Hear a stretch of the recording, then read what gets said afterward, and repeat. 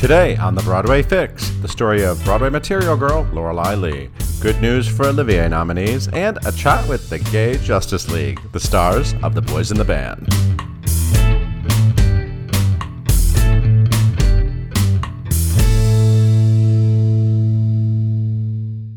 Happy Monday and happy Yom Kippur. I'm Paul Wontorek, and this is the Broadway Fix for September 28th, 2020. We're just 2 days away from the Netflix premiere of the new film version of The Boys in the Band, reuniting all the stars of the Broadway production. I got a chance to talk to them later in the show, but first, let's see what's in the news.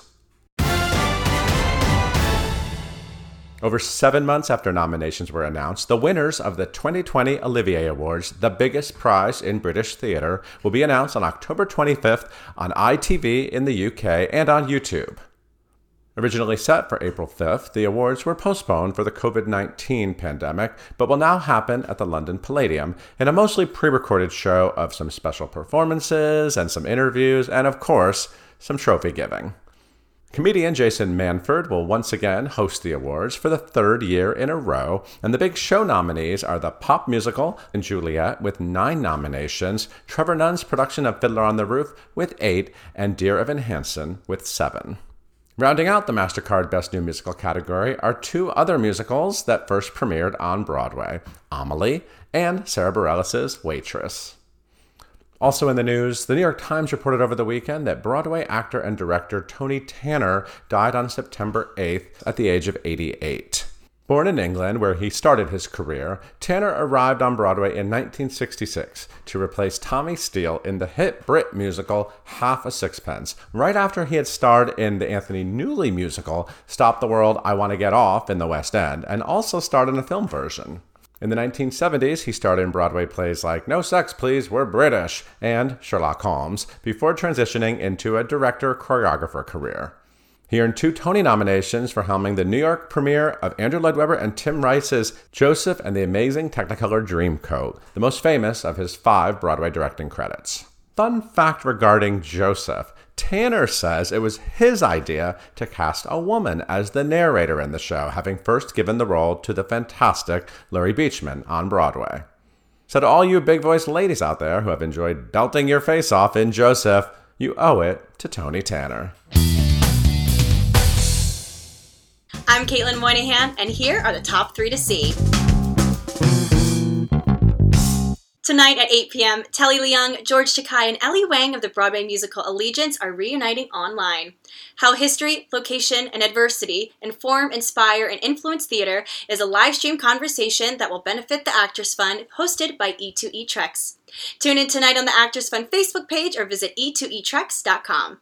Tomorrow at 7 p.m. is a fresh round of Broadway Buskers, featuring a 30-minute set of original music by Taylor Ramon Jones of the upcoming The Devil Wears Prada musical. It's a way to give Broadway performers a chance to show themselves outside of the Broadway scene. Right. I think that's always great because I know so many friends, you hear them sing, maybe that 1 or 2 songs in that one show, and you're like, cool, that's what their voice sounds like. But then you hear them sing stuff they wrote, and it's a complete shift of character, and it's really fun to see your colleagues and get to experience them in that way. Watch the concert live on the Times Square NYC YouTube page. With 36 days until Election Day, everyone is talking politics. Ready to sink your teeth into some presidential drama? Recent To Kill a Mockingbird star Jeff Daniels plays former FBI Director James Comey in The Comey Rule opposite Brendan Gleeson as Donald Trump. Catch up on part 1 before the epic finale airs tonight at 9 p.m. on Showtime. Thank you, Caitlin. Now we have Beth Stevens giving you some Broadway Home School on Gentlemen Prefer Blondes, which first played on Broadway on this day in 1928. The story of Lorelei Lee, the world's original material girl, came from writer Anita Luce. Luce wrote a series of sketches for Harper's Bazaar that became known as the Lorelei Stories. They followed the escapades of a young blonde flapper as she entertained suitors across Europe before returning home to marry a millionaire. The sketches were turned into a book in 1925 called Gentlemen Prefer Blondes, The Illuminating Diary of a Professional Lady, which became a huge bestseller and a Jazz Age classic. Luce and her husband, John Emerson, wrote a stage adaptation that played Chicago before bowing on Broadway on this date, September 28th, in 1926, at the Times Square Theater. It starred June Walker and ran for 201 performances. After Luce's stage version and a now lost 1920s film version, there were several other adaptations of the work, but it really became the toast of the town when it was made into a musical in 1949 with Carol Channing as the gold-digging Lorelei and Yvonne Adair as her wisecracking friend, Dorothy Shaw. The musical ran for 740 performances on Broadway. It featured a dazzling score by Julie Stein and Leo Robin with the signature number, Diamonds Are a Girl's Best Friend. There may come a time when a lass needs a lawyer, but diamonds are a girl's best friend. There may come a time when a hard-boiled employer thinks you're awful nice, but get that ice or else no dice.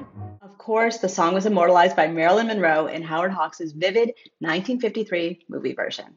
But square cut or pear shape, these rocks don't lose their shape. Diamonds are a girl's best friend. Gentlemen Prefer Blondes had a few sequels, including Luce's follow-up book, Gentlemen Marry Brunettes, and Carol Channing's return to the character in the 1974 Broadway musical, Lorelei. By the way, many famous women have taken on the role of Lorelei Lee in productions all over the country. They include Jane Mansfield, Barbara Eden, Morgan Fairchild, Katie Sullivan, and most recently on the New York stage, Megan Hilty.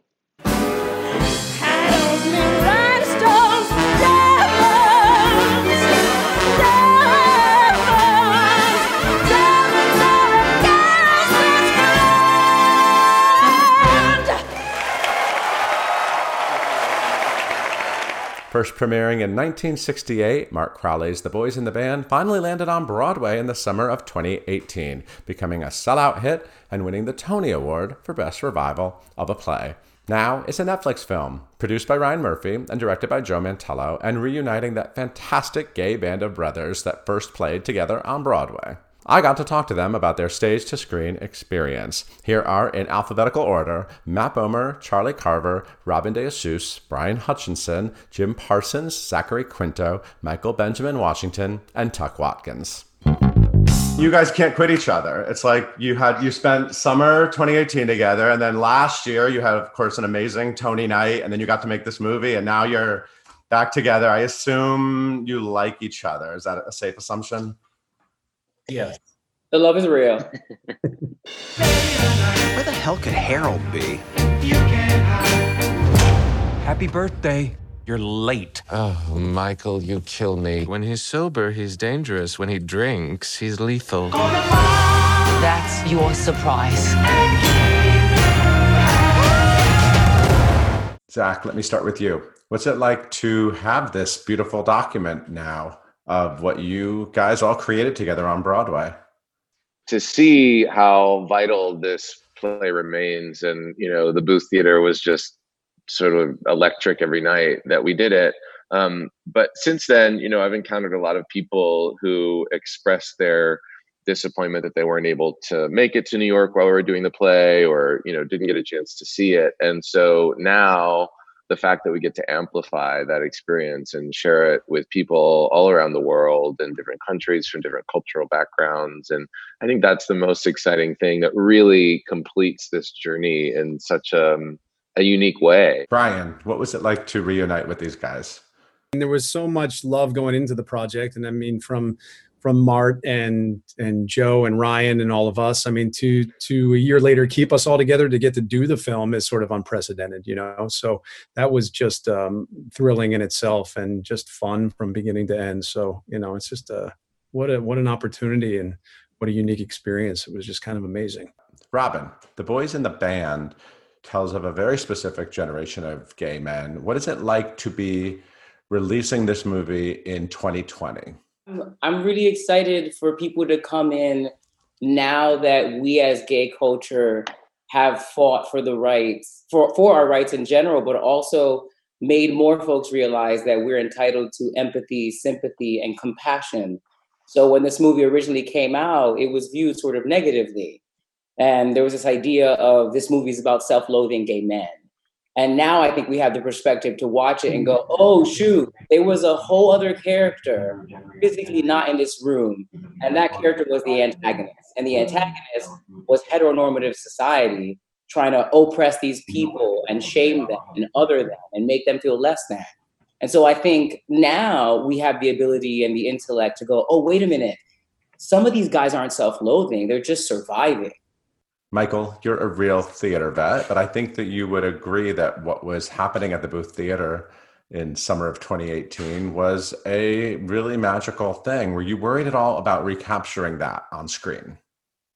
That I've really been saying over the past 2 days, and it's been almost to convince myself, is how magical the camaraderie of this particular ensemble in the Joe Mantello revival is. It's because it was 9 American actors who understood the specificity of being gay in America in 1968. There was the trained actor there was the open actor, the out actor. It was a complete tribe of very, very open, friendly, giving people.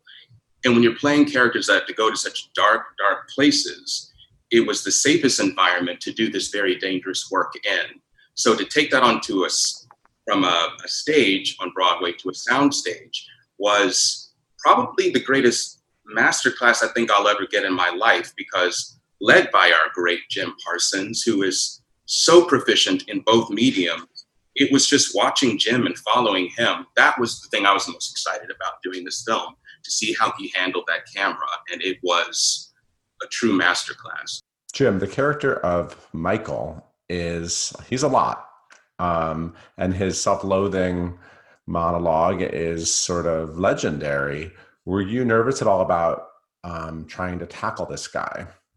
I was excited about it for those reasons, because I knew that it was something that was a journey and that I didn't have the answers for. I felt very not overly scared because of the people I was working with.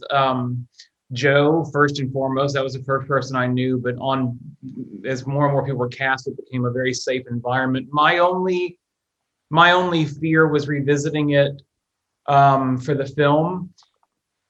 I was very excited to see everybody again and be a part of our group again, but I had such a wonderful experience with all of us, and this part in particular in that one summer on Broadway, that I didn't want to tarnish that experience at all. But it ended up being just the opposite. So no, the only time I was ever nervous was when I didn't know if I would be up to the task of doing it again for the movie. But everybody involved made that a non-issue, to be honest with you. I love how on screen we get to see the characters out in the real world, New York in the 60s, with some location shooting. Tuck, what was it like to walk in your character's shoes in that way? I think it was really rewarding to be able to bookend the piece as the 9 characters enter and then exit at the end, because with a whole lot of nonverbal scenes, especially in my experience, between Hank and Larry, you knew exactly what was going on between these two before they even walked in the door. So everyone's informed as to who's showing up at this party before they even get there. One thing I love about Netflix is that I will just start watching, like every day, I'm just like, what's new on Netflix? And I'll just start watching whatever it is. I think that's really exciting, especially for this, because I think about who might sort of stumble into this story. And it's such a beautiful telling of a generation that a lot of people don't really think about, this generation and about sort of their story. And Charlie, is that exciting for you to, obviously, but somebody buying a ticket to a Broadway show is very different than somebody opening their Netflix and seeing in the spotlight, Boys in the Band.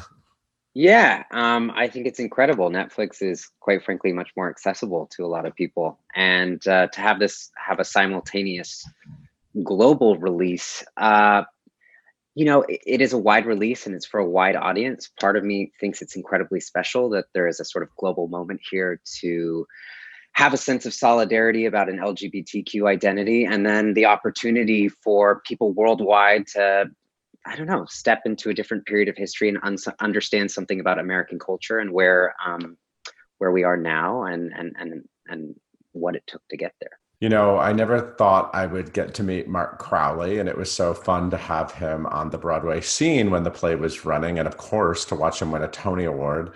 Matt, what was it like for you to get to interact with him? Well, I think I speak for all of us when I say that seeing him win that Tony that night and have that recognition at that point in his career after waiting 50 years for it will always be the highlight of this whole experience for me. What I love about Mart, and it was the same with Larry Kramer, really, is that, and I've said this before, they weren't helicopter playwrights. They really trusted, especially when you have someone like Joe Mantello at the helm, they trusted the artists involved with their work, to let it be the iteration and the manifestation of their work that it's going to be. He was available and present and accessible if you ever had any questions about anything. And he, this is a play about a generation of men who didn't have role models, and he ultimately became one of the greatest role models you could hope to have as a gay man. He was joyful and curious and fun and vivacious and loving into his later years. So I miss him, and I hope that he's happy with this new film version. And I'd like to think that he's smiling down on all of us. Mark Crowley also had a lot of stories. He definitely lived a life. Anyone have any good stories you want to share? What about you, Zach? Well, I remember talking to Mart a lot about Howard Jeffrey, who's the real life person on whom Harold is based. And, that just so much of what lives in this play, this film, was lifted directly from his experiences with his friends. And so I think there's this added connection to the people, who really influenced Mart as a person over the years, and that he managed to capture something of them in all of these characters and their complexity and their vividness. And the fact that Mart was around to participate with us in ultimately honoring them, even though none of us were able to know them. This is an homage to them. And so I think it's a deeper connection for Mart's influence and for his stories, and to really understand, to hear him talk about Howard and their relationship. And it really allowed me to understand how Michael and Harold could be so vile to one another, and yet rely on each other so deeply and love each other so deeply. I don't know that my comprehension of that dynamic would have been so complete without Mart's presence in the process. And for that, I'm eternally grateful. But yes, I agree with Matt. He was so vivacious, and he really did just move through the world with such a kind of elegance, and a real understanding of who he was. And that was hard earned for him, I think. So it was all the more impactful to be able to experience it as we did. Michael, did you want to add something? The period when an unnecessary rival playwright was making stabs at boys in the band publicly, and Mart and I went out for a drink. He was sober, but I was drinking, and I was just ranting about, like, aren't you upset? And if it wasn't for you, and blah, blah, blah, blah. And you could just see his little face lighting up like a little kid as I'm getting so worked up about this. And I'm like, doesn't this piss you off? It's like, oh, Michael, it's also 8th grade, but I'd rather feel young than old. And I thought, the way you survived 52 years in this business is finding joy, even when people hated your play and hated you for writing it. He always found the joy in that he put something out into the world and that it's supposed to have a visceral reaction. He was never precious about himself. And I think if anybody that's listening takes something that's going to be in the business and maybe get your Tony 9 months before you die at 84 years old, it's going to be the resilience and finding the joy even in the pain throughout this entire journey. The fact that you are all out actors is unique and historic and inspiring. I would like to close by having each of you tell me sort of the best thing about going through this experience with this group of guys. Let's start with you, Zach. The memory I have of gales of laughter just cascading through the backstage of the Booth Theater, and through the sound stages at Sunset Gower is the thing that I'll always remember and cherish, and that always exists between us, no matter how much time has passed. Brian? I have so many photographs of the play backstage and of the film when we were making it. And I was looking through them today, and there's some videos on there of us just messing around, during our off time or before the show started in someone's dressing room. And man, it's just fun. And it's fun to relive that and to have those photographs, which I'll be sharing with these guys, as time goes on. And you, Robin, of Jesus? I've always identified as, not that it's a competition, but I've always identified as Latino first before I identify as gay. And so sometimes I don't lean into my pride for that as much as well.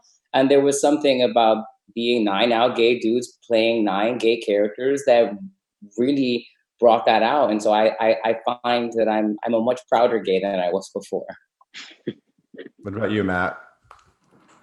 I think I agree with what Robin's saying. And I would also just say there's just such a shared sense of comfort and language and ensemble. And what I love about this particular group of guys, and I definitely include Joe Mantello in this, there was a shared sense of unspoken purpose that you could feel in the room from the very first rehearsal, where everyone rolled up their sleeves. It wasn't just about having a party together and celebrating that we were 9 openly gay guys. Everybody really rolled up their sleeves and put the work in to the piece from the first rehearsal to the last frame on the film. And I'm so grateful for the experience with these guys. It's something I'll never forget.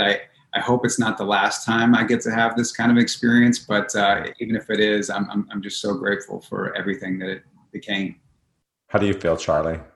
I'll add to what Robin said. There was a sense of pride and then really a kind of strength that comes out of that. And that I think we felt with each other on set, but it's something that I know I will carry into the future and the rest of my career and the rest of my personal life. It's just, it was an extra character that joined the cast. What about you, Jim? The tribe element of all of us together, it connected with me at a very primal level that I didn't realize I was missing. And especially getting to go through this process twice in 2 different mediums, it really intensified and multiplied that feeling for me. And I'll just be forever grateful and at some level forever changed that I've gotten to be a part of this group and made these specific connections with these other men that I had never done anything like that in my life. And I would be a lot poorer for not having done this for that very human reason. Beautiful talk. Ryan Murphy assembled sort of a gay justice league, and he handed each of us our cape, and Joe Mantello taught us how to use our individual superpowers. We complemented each other. We never competed for space. And I feel like we really had Providence at our back. And we're not an exclusive group. Others are welcome to join. Well, let's be careful. And what about you, Michael? I think the overwhelming theme for this entire 3-4 year journey has been joy, finding the joy in the work. I'm a very serious guy, and these guys reminded me to have fun. If there's not a sense of play, you're doing it wrong. And because he's not here, our great Andrew Reynolds, we were doing Heat Wave, and we were about to say action. And he's like, shine pretty boys, this is what they're gonna play in the in memoriam when we die. And I was like, fraternity, so I love it. Amazing. Thank you all so much. It's so great to see you all together on my Zoom screens. I hope to see you all in person soon. Thanks, Paul. Thank you. Paul. Hope you got your Broadway fix. We're live with new episodes every Monday, Wednesday, and Friday at 1 p.m. Thanks for watching.